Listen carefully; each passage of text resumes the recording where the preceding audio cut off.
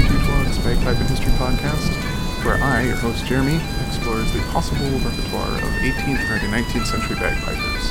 Come and let's enjoy some.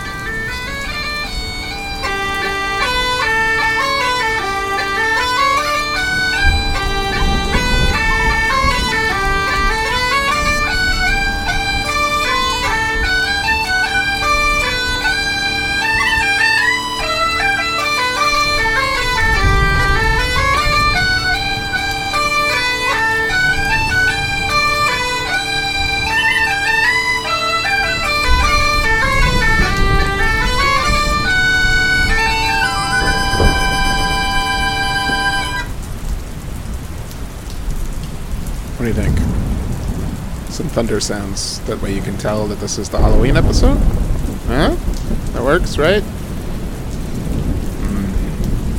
Maybe not.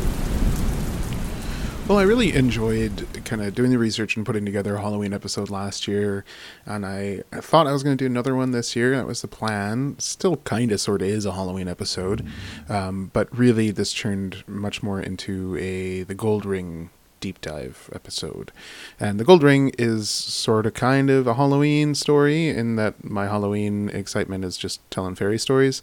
And there's a fairy story or two around the Gold Ring and some sort of Irish and Scottish folklore customs around Samhain and Halloween that sort of make it like rings are appropriate for that too, although it's a bit of a stretch. But yeah, I thought that I was just going to do a quick little play through the Gold Ring, and it turned out there's just a little too much going on with the Gold Ring to not wind up having that be the whole episode. So some thanks to a couple people. So like Ryan Benke, who was on the podcast last year, we did a duet of one of those O'Farrell duets. He kind of clued me into Seamus Ennis's story about a fairy piper and, you know, fairies and bagpipes and the Gold Ring, which is why in my head I was like, oh, I guess I should do Gold Ring on a Halloween episode. And then also thanks to kind of Blackie O'Connell for having an opinion on what the Gold Ring should sound like. So ever since his Piper Sunday last year, I had in my notes, ask Blackie about his setting for the Gold Ring, because he made a big impassioned argument that we should all be playing a certain, like kind of his set of variations for the Gold Ring, and they're lovely, so we're going to have that on the show this today as well. And I guess also thank you to Ian Gelston, who pointed out that there was like a whole other Gold Ring family I wasn't aware of. So that's what this episode is. We're going to do a deep dive into the Gold Ring and play through a couple different, really it's like 3 different families of tunes that all have the same name of the Gold Ring, with some, you know, slight variations and things here and there. And then yeah, that's what the episode is. So I guess chronologically, though, to keep this a Halloween episode, I'll play the oldest tune that I know of first, and that's actually called Halloween. Part of the challenge and one of the reasons why I wanted to do like a thunder rain track is this tune is not spooky at all, and that sort of gels with at least, you know, if you go back and listen to the Halloween episode last year, I mentioned that I bought like 3 books that are all about kind of Scottish folklore and customs written in the 1890s. And it talks about like how Halloween was a time for a lot of kids to play games based on like what their future was going to be like, who their spouses were going to be, and that sort of thing. And the oldest setting of this tune, I think, comes from Playford, where it's called A Scots Measure and Hollow Even. And it's just a happy little dance tune, and so that's how we're going to do it. I'm going to play William McGibbon's setting from the mid-18th century, but that's also one of the more interesting kind of customs that I found, and that same Irish collection or Irish website that had a whole list of interesting anecdotes and kind of oral histories of what people do in Ireland in the 1930s, when most of the stuff is from. So this is Halloween Customs from 1938. The website's name is duckus.ie. It's super rad. I'll have a link in the description. So Halloween Customs. Children have a lot of games on Halloween. Some children hang an apple from the top of the house with a string, and they try to catch with their mouth without putting the hand to it. The children also put a penny in water and try to take it out with the mouth. Some people put a ring in a cake and say whoever would get the ring would be married first. 3 saucers are, see, we should be playing the gold ring on Halloween. Makes total sense. 3 saucers are put on a table, a ring in one, clay in the other, and water in another. Then a person is blindfolded and he puts his hand on one of the saucers. If it is the one with the ring on it, he will be married. If it is the one with the clay on it, he will be buried. And if it is the one with the water in it, he will cross the sea. Our gate was left at a neighbor's house, and the neighbor's gate was left at our house. Some people's doors were tied outside. Cabbage was thrown in on some doors or windows on Halloween night. So this is all stories from Thomas Traynor in Ballyborough. Anyway, so yeah, so it makes sense that Halloween's a happy time, and that the gold ring is all around this Halloween episode, even if it wasn't for the fairy stories. So anyway, here is William McGibbon's setting for the gold ring. This is from the mid-18th century, and it's a good tune. It's a really good tune. It's just not at all what I want a Halloween kind of spookiness supposed to be. Anyway, cheers.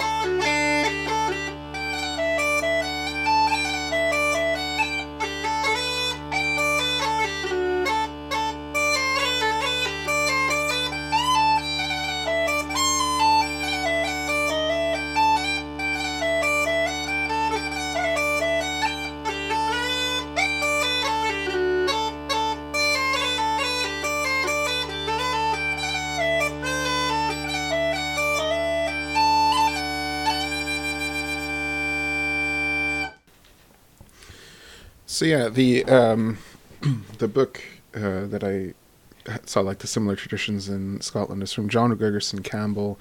Like I said, most of his stuff was published in the late 19th century.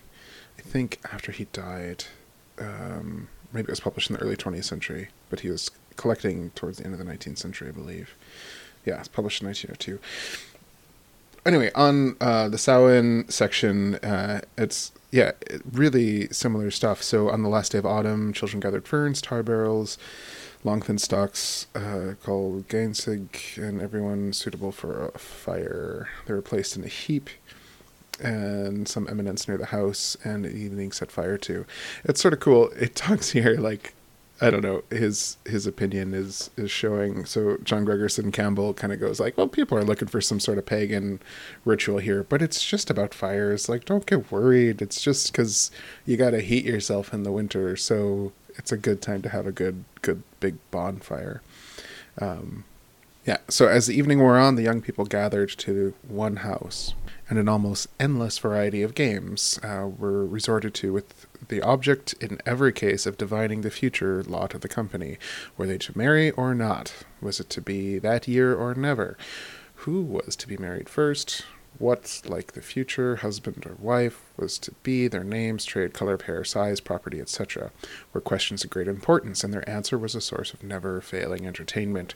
The modes of divination are of interest, for they, from the light they throw on the character of the people among whom they prevailed, and from an antiquarian point of view, as remains of pagan times, a shoe caught by the tip and thrown over the house indicates the future by its position on the ground on the other side. In whatever direction the toe points, the thrower will go before long. And it is very unlucky if the shoe should be found the sole uppermost. Misfortune is making for him. A thin, fine shoe used in this manner led the man fished up from Green Island to remark after some years of silence, "A thin shoe, little valued. It is hard to say who will wear it." He might well say so, for the owner of the shoe died in a few days. The white of eggs dropped in a glass of pure water indicates by certain marks how many children a person is to have. I'm not sure if I said that right. The impatience and clamor of the children often made the housewife perform this ceremony for them by daylight, and the kindly mother, standing with her face to the window, dropping the white of an egg into the crystal glass of clean water, and surrounded by a group of children, eagerly watching her proceedings, formed a pretty picture. When the fun of the evening had fairly commenced, the names of eligible or likely as possible matches were written on the chimney place, and the young man who wished to essay his fortune was blindfolded and led up to the list. Whatever name he put his finger on would prove to be that of his future wife. 2 nuts were put on the fire beside each other, representing 2 individuals whose name were made known to the company. As they burned together, or flared up alone, or leaped away from each other, the future marriage of the pair, or haughty rejection of each other, was inferred. A dish of milk and meal, Scott crowdy, or of beet potatoes, was made, and a ring was concealed in it. Spoons were given to the company, and a vigorous attack was made on the dish. Whoever got the ring would prove to be the first married. This was an excellent way of making the taking of food part of the evening's merriment. Apples and a silver sexpence were put in a tub of water. The apples floated on top, but the coin lay close to the bottom. Whoever was able to lift either in his mouth without using his teeth was counted very lucky and got the prize by himself. Anyway, it goes on, but those are very similar to the oral traditions in Ireland in the 1930s, the rings and whatnot. Anyway, so speaking of rings, let's do our first gold ring tune. Again, we'll go with oldest first. So this is from Walsh's Caledonia Country Dances, called The Gold Ring. Again, it's just a lovely little dance tune, and it's a reel, and it's definitely I don't hear any similarities between it and the Irish gold ring that we'll be focusing much of the episode on. But here it is. Here's Walsh's Gold Ring.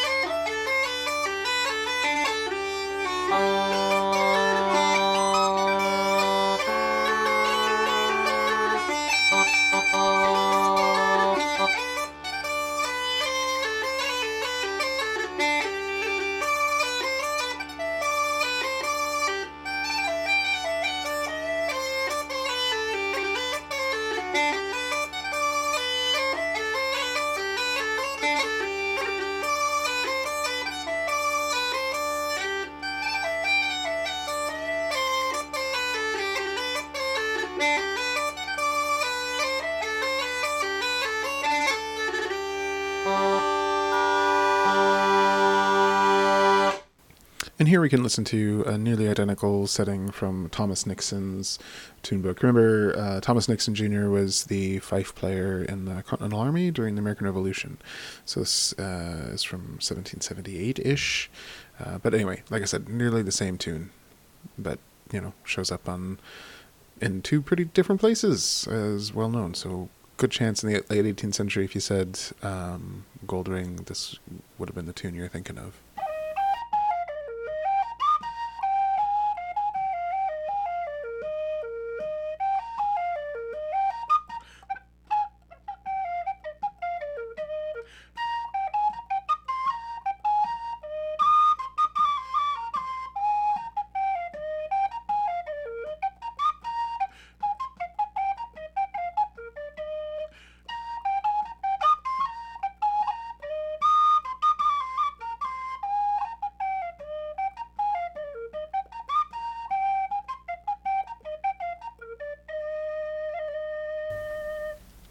There is an alternative gold ring in the 18th century, and thanks to Ian Gelston for pointing this out to me. I did not know about this until the day I'm recording this. I posted another version on Instagram, and Ian pointed out, hey, there's this other setting in Vickers. So Vickers manuscript has a setting for gold ring, and it's a really cool tune. Does some fun timing things, and it's also a jig. It's not a reel, but I don't think there's a similarity between it and, to my mind, the more famous gold ring. So anyway, here is William Vickers' manuscript setting for the gold ring.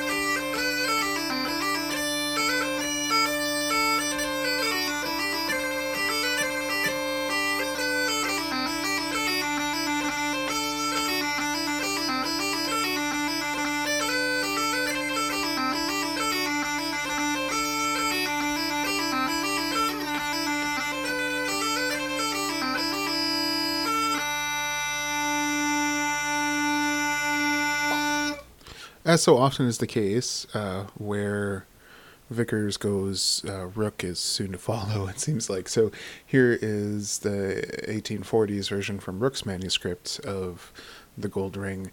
Very similar tune. Rook has a high B in it, so I try to do that on Highland pipes. It doesn't quite do the same exploration of rhythm that I really enjoyed with Vickers' setting. Vickers might be my favorite of these, not the famous gold ring tunes. Does some pretty cool stuff. Rook, I could probably do better. I just was sort of running out of time. But anyway, here it is.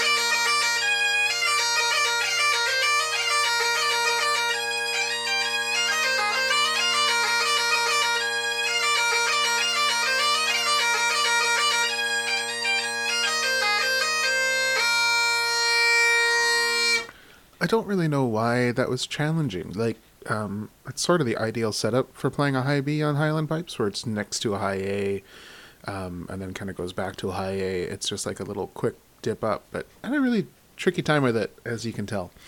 All right, so So I came across the Gold Ring in I think it's in Aird's as well. Very similar setting to the Walsh's one, if it is in there. And that kind of got me excited that, oh, hey, Gold Ring is an old tune. Played it. Oh, obviously it's not.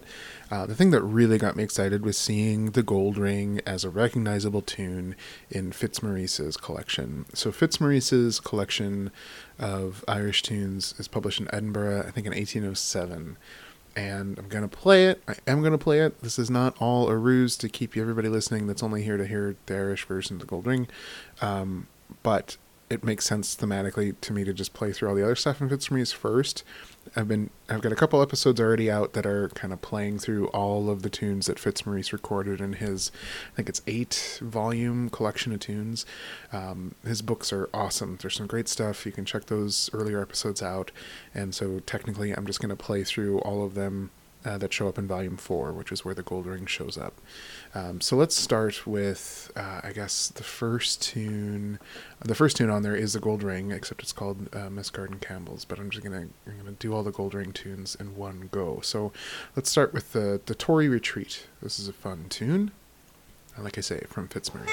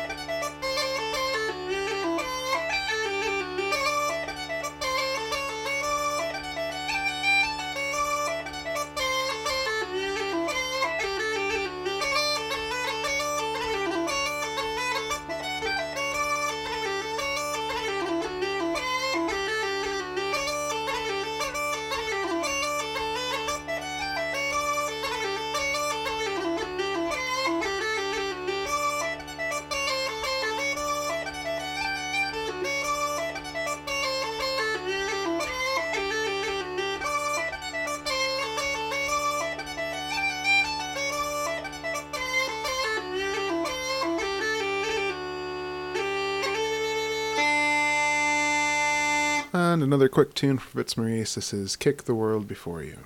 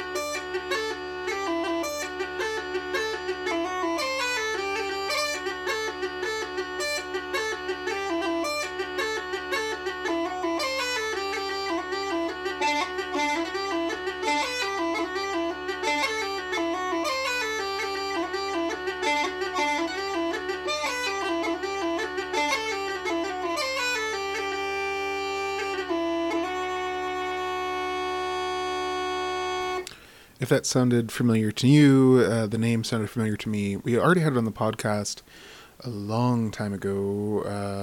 It's the 4th episode of season 5 here, because it shows up in David Young's Drummond Castle manuscript from the 1730s as well. Or I guess 1743 or 1734. Yeah.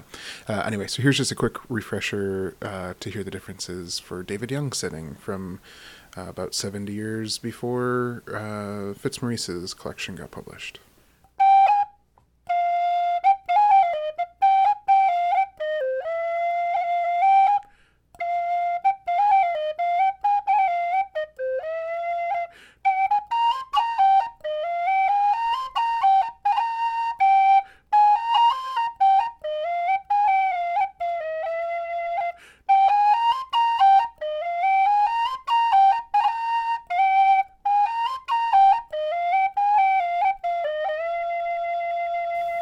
I have to say, I really like David Young's setting, but I just went and listened back to Fitzmaurice to see how similar they are, and like I can hear the 9/8, like they're both 9/8s. I can hear the tune in there, but I really like Fitzmaurice's take on it and kind of adding a couple more variations. I'm not sure.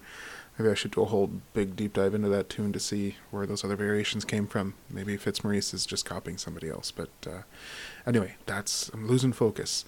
We shouldn't do that. So this last tune that are kind of part of the Fitzmaurice stuff without actually playing the gold ring is Fitzmaurice's hornpipe, which is apparently better known as MacDonald's hornpipe, which may be the MacDonald that was an Irish piper that Edward Bunting got tunes from, according to Traditional Tune Archive. Anyway, and I wound up playing it as a set into Walsh's setting for the Gold Ring again, so you can hear those two tunes put together. Anyway, here it is.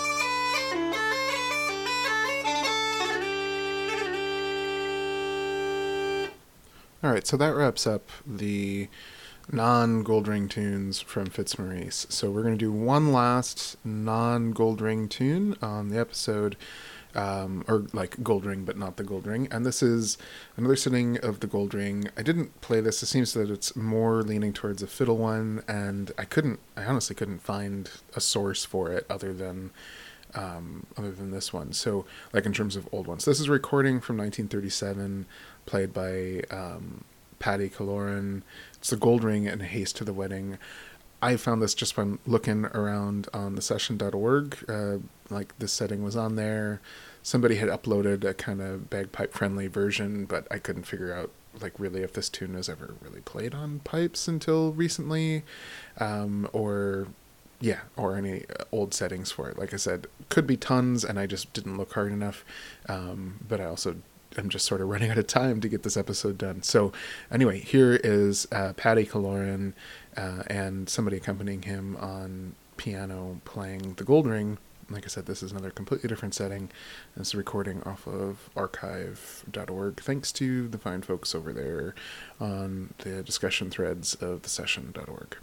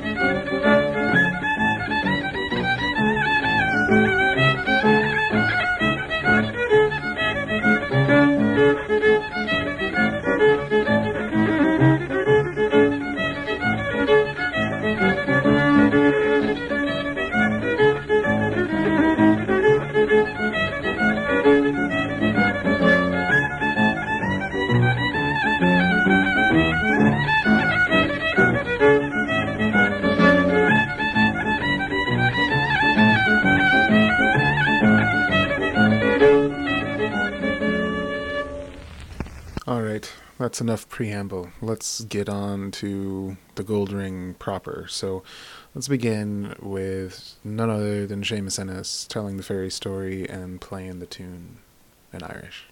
Bhí gimach sa gail lá agus chola sé ceol, agus lean sé an ceol, agus tháinig sé síos díon lug seo, agus thuair sé faoi cheilt tí agus ce. Agus bhí sé cúneáil trídis ce.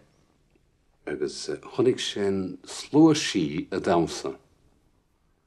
Agus ar nó hín sé éan rád amach nó chuir sé na géaganí nó rin sé ar cínt ach fuirid ar áfarcair agus diimiadar mar sin.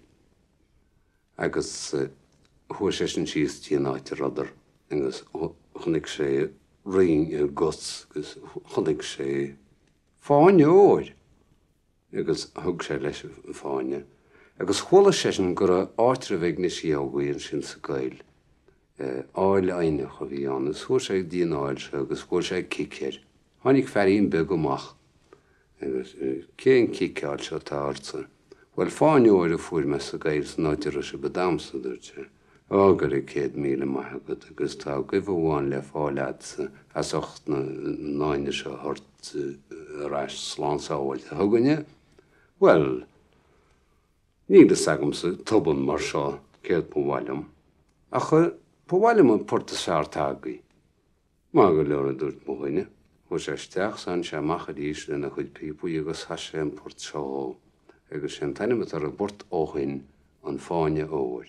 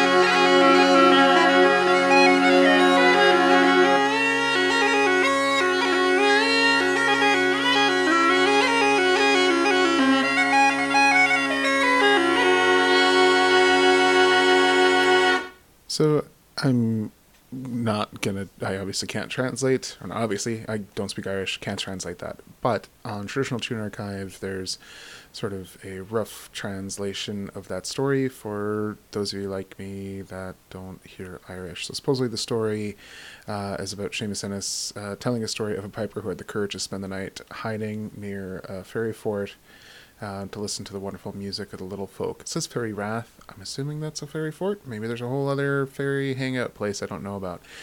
Anyway, as usual, they returned to the Rath at sunrise to sleep. The night's festivity over, and the piper crept out from hiding. On close investigation of the site, the piper found a tiny gold ring on the ground, dropped by a fairy reveller. The very next evening he returned to the Rath and hid in the same place to listen again to the music of the wee folk, but this time he also overheard the lamenting of a fairy piper over the loss of the ring. The fairy cried that he would grant any wish to get it back, upon which the man stepped from hiding and offered to return the ring, explaining how he found it lost. True to his word, the fairy granted the human one wish and asked the piper to name it. "The jig I heard the other night," said the man, who added that he could not remember it, due to the fairies blocking the memory of their tunes. The fairy piper granted the wish on the spot, the tune that has ever since been called, in memory of the incident, the Gold Ring. So this kind of... I like this story because it seems like somebody's getting the better of fairies, and most of the stories that I've read in the past and shared on the podcast are always fairies getting the better of humans. But yeah, definitely lots of stories you can check out on the previous Halloween episode of fairies protecting their music and punishing pipers for not doing it. Anyway, lovely tune, lovely setting, of course. A mean thing to do to myself to play Seamus Ennis and then have a clip of me playing it. But anyway, this is the oldest setting I could find for the tune. It doesn't have the name The Gold Ring yet. This is from O'Farrell's Pocketbook Companion. So this is published probably around 1806. And at that point, it's called Lasses of Limerick.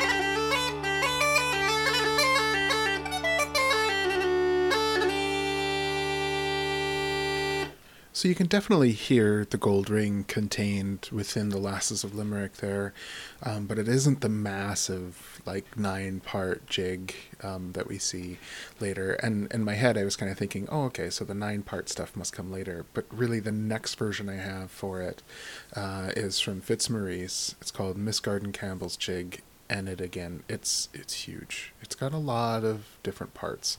The way that the parts are kind of distributed is a little weird, but let's see if we can count them. We got one, so there's a bunch of parts that are 1, 2, 3, 4. They're just 4-bar parts that repeat, which is probably not how I would do it. But yeah, so we got 1, 2, 3, 4, 5, 6, 7, 8. So it isn't 9, it's 8 parts in this in Fitzmaurice's version. But you can kind of hear where everything's going to come from. And, even though Fitzmaurice calls this Mrs. Garden Campbell's jig, I don't think he invented it. Lasses of Limerick is already really similar. I'm sure there's some more older settings of this tune. Fitzmaurice definitely kind of took tunes and put a different name on them. This happens a couple other times in O'Farrell's settings. Tunes that we see in O'Farrell with one name, Fitzmaurice will have the same name with same tune with a different title. Anyway, so here is Fitzmaurice's setting for Miss Garden Campbell's jig. The one thing that I will say is pretty unique about Fitzmaurice, I find his setting a little tedious with the short repeats, but the last part is awesome and I think unique to Fitzmaurice.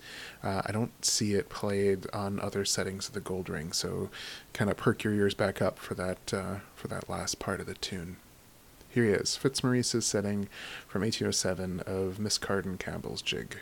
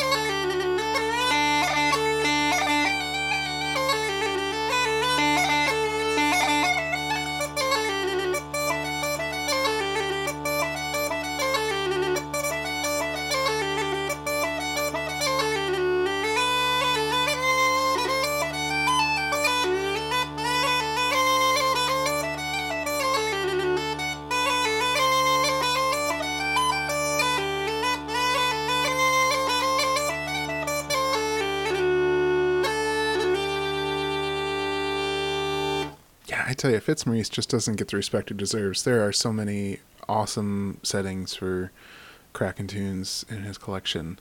Okay, so chronologically, the next setting I think would be Edward Bunting. So again, we have a new name. People. So anyway, new name, and Bunting, he collected this tune in 1835, I think. It doesn't get published until 1840, but it's called the Pharaoh or the War March. Definitely the same tune.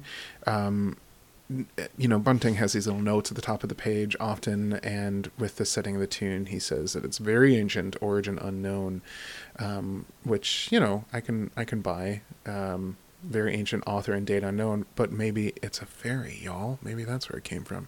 Anyway, so here is the Pharaoh or War March from Edward Bunting, published, like I said, 1840.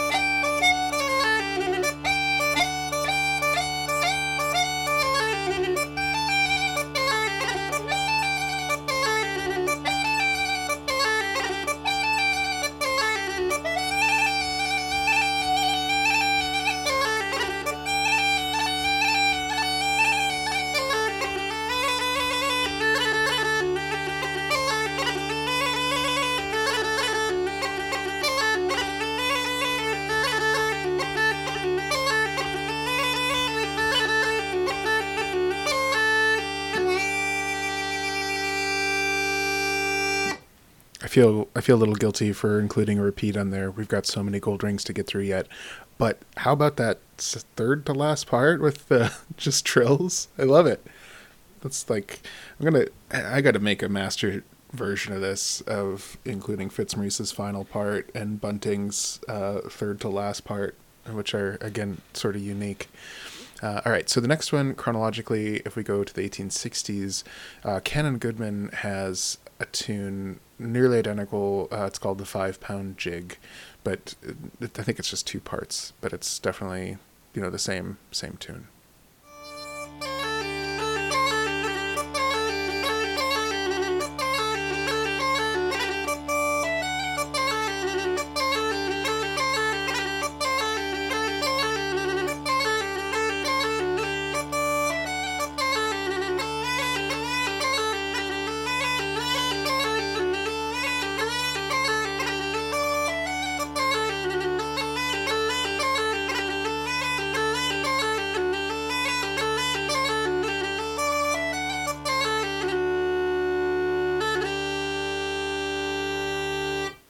And I feel sort of like as often as Vickers and Rook go together. Goodman and Greer go together too. So here is the Greer setting. Now Greer does call this tune the Gold Ring.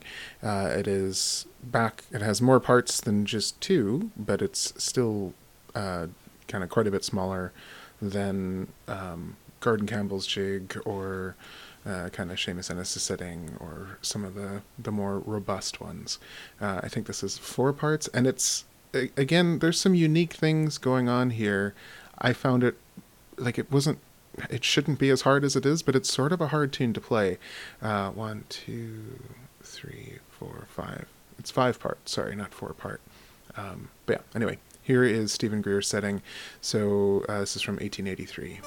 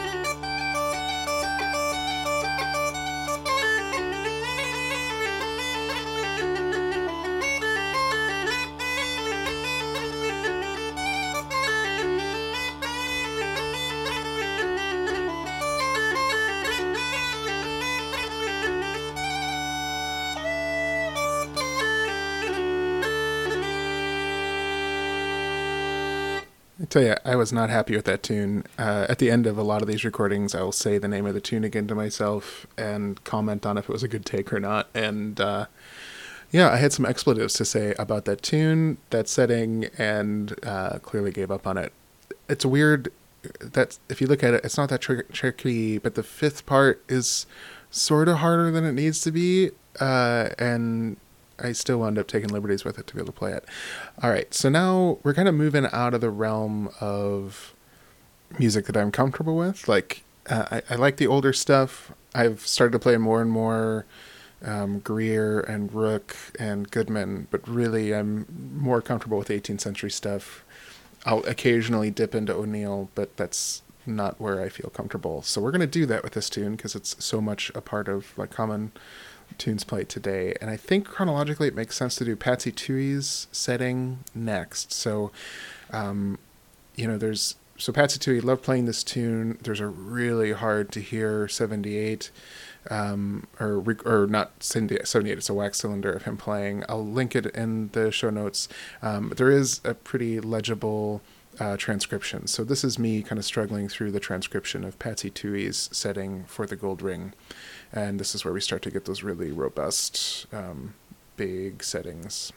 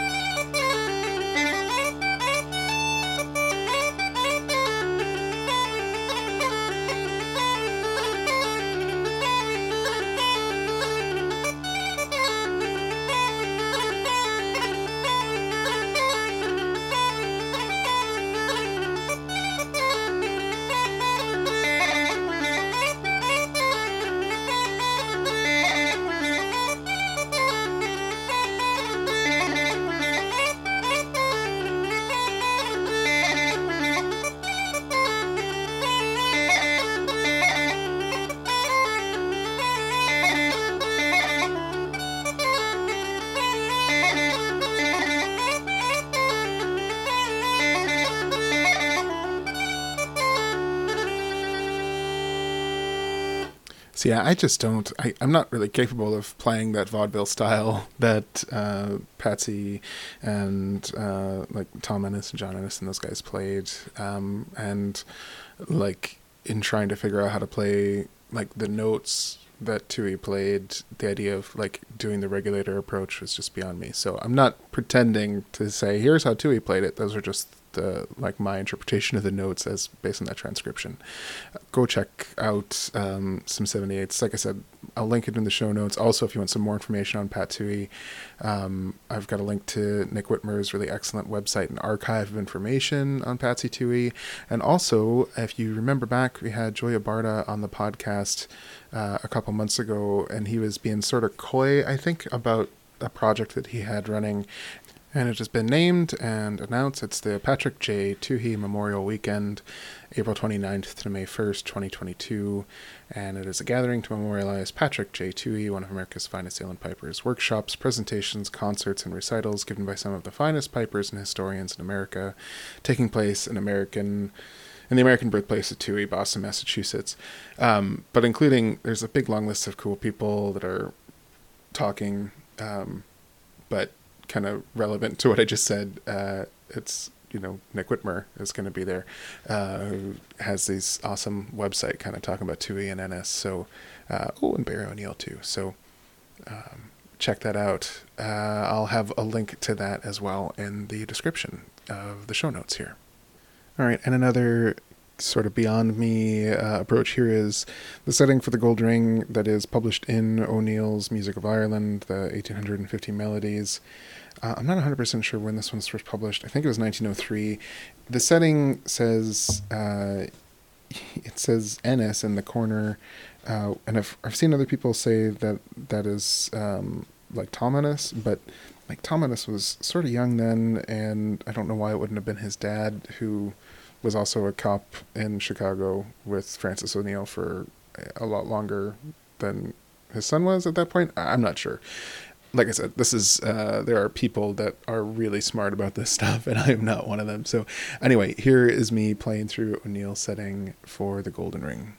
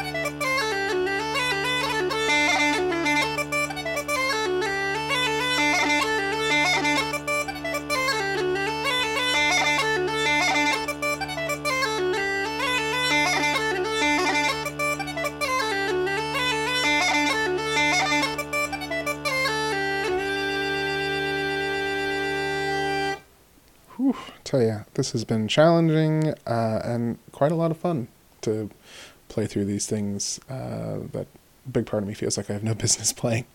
Anyway, we should do the tune that sort of started it all off. So like I said, last year during Black O'Connell's Piper Sunday gathering, he said, hey, this is the really cool way to play the Gold Ring. And so we're going to play that as the most current kind of Irish setting for Gold Ring. I asked Blackie, the thing that really stands out to me as being different is the last part.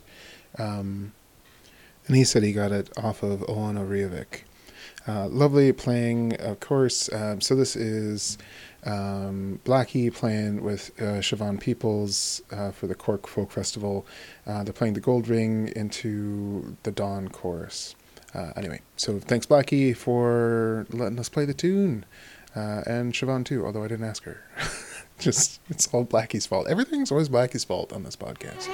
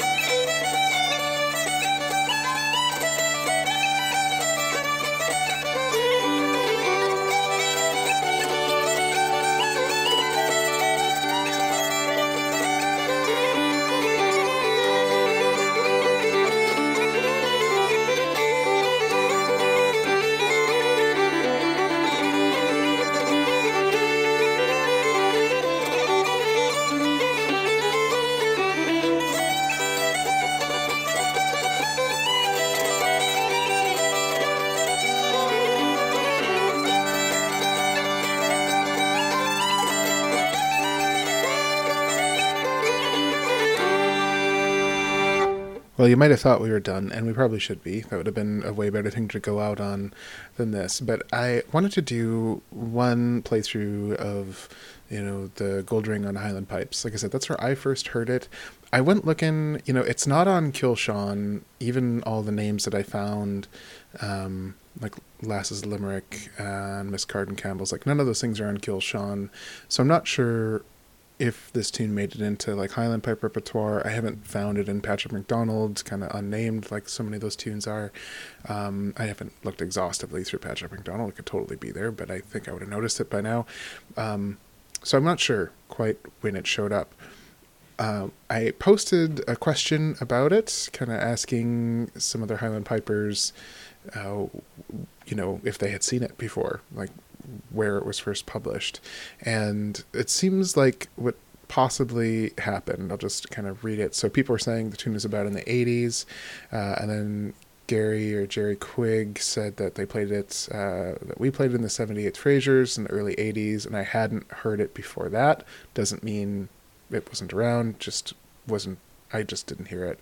I think it was brought in by Ian Anderson. So there's that. Somebody else commented that Strathclyde Police used to play it, but without much context. I'm not sure when that was. So anyway, and sure enough, there is the gravel walk, or the gravel walk, the Gold Ring on the 78 Frasers album as a set with the Clumsy Lover, which is an album that I had growing up. I think that was like the first bagpipe album I bought.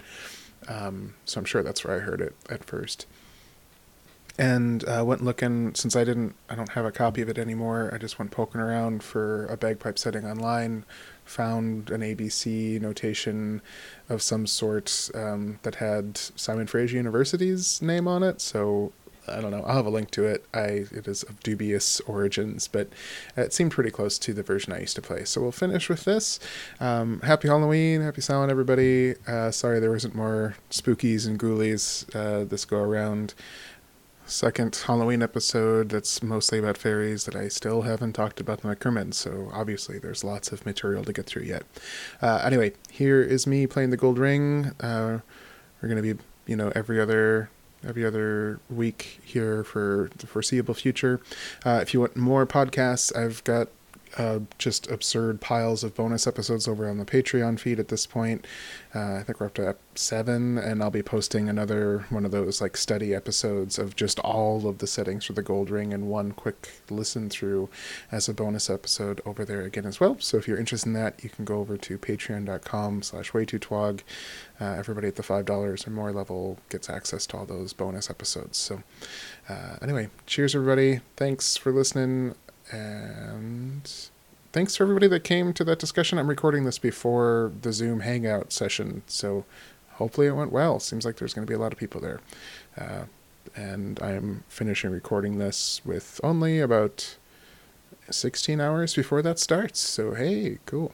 All right. Anyway, cheers. Here is the Gold Ring played by me on Highland Pipes.